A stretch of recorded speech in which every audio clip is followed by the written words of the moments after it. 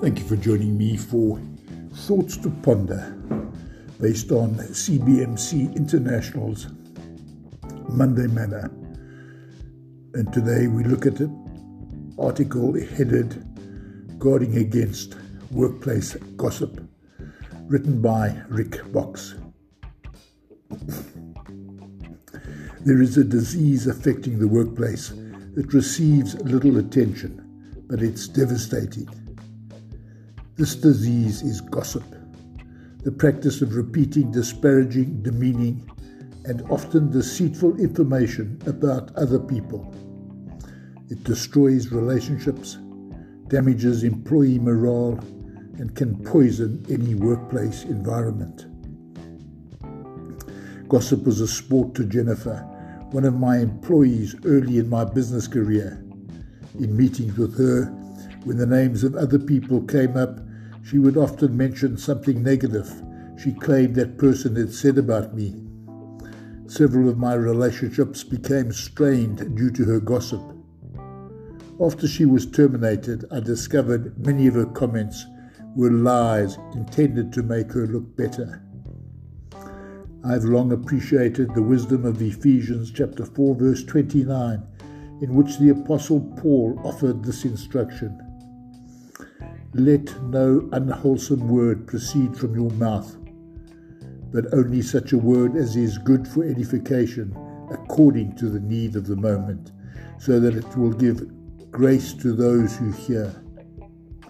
Here are 4 biblically based insights from this passage, and others for helping us guard against gossip. The first insight is unwholesome words. Some time ago, I participated in a radio interview hosted by someone I'd not known previously. Afterwards, a friend asked about how my interview went. I began criticizing the radio host's style. Then God's Spirit convicted me that my comments were unwholesome and potentially hurtful, undermining the radio host's credibility. I vowed to guard my tongue in the future. Stopping workplace gossip begins with us guarding our tongue from unwholesome words. As Proverbs 21:23 teaches, he who guards his mouth and his tongue guards his soul from troubles.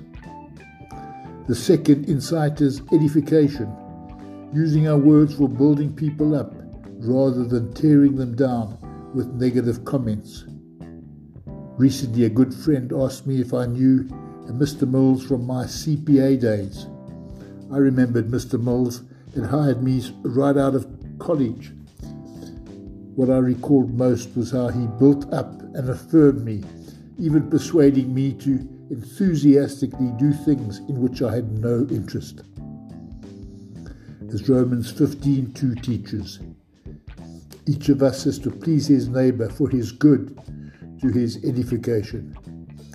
If you desire to guard yourself against gossip, train yourself to build others up, not tear them down. The third insight is only necessary words. Years ago, I served on the board of a new school. One day, an upset parent called after hearing multiple rumors about the school's leadership.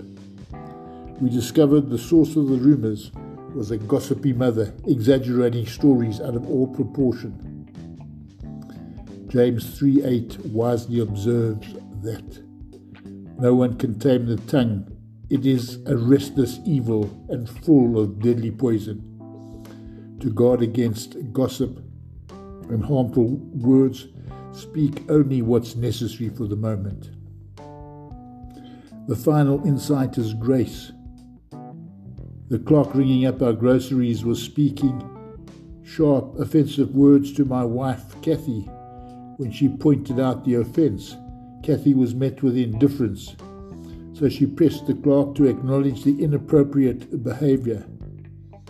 Upon arriving home, however, Kathy said, "I need to go back to that store and apologize to that clerk." She did return and brought grace into a strained situation. As Colossians 4:6 says, Let your speak always be with grace, as though seasoned with salt, so that you will know how to respond to each person. Seasoning our speech with grace will prevent hurt feelings and guard against spreading gossip. Thank you for listening. Have a wonderful day.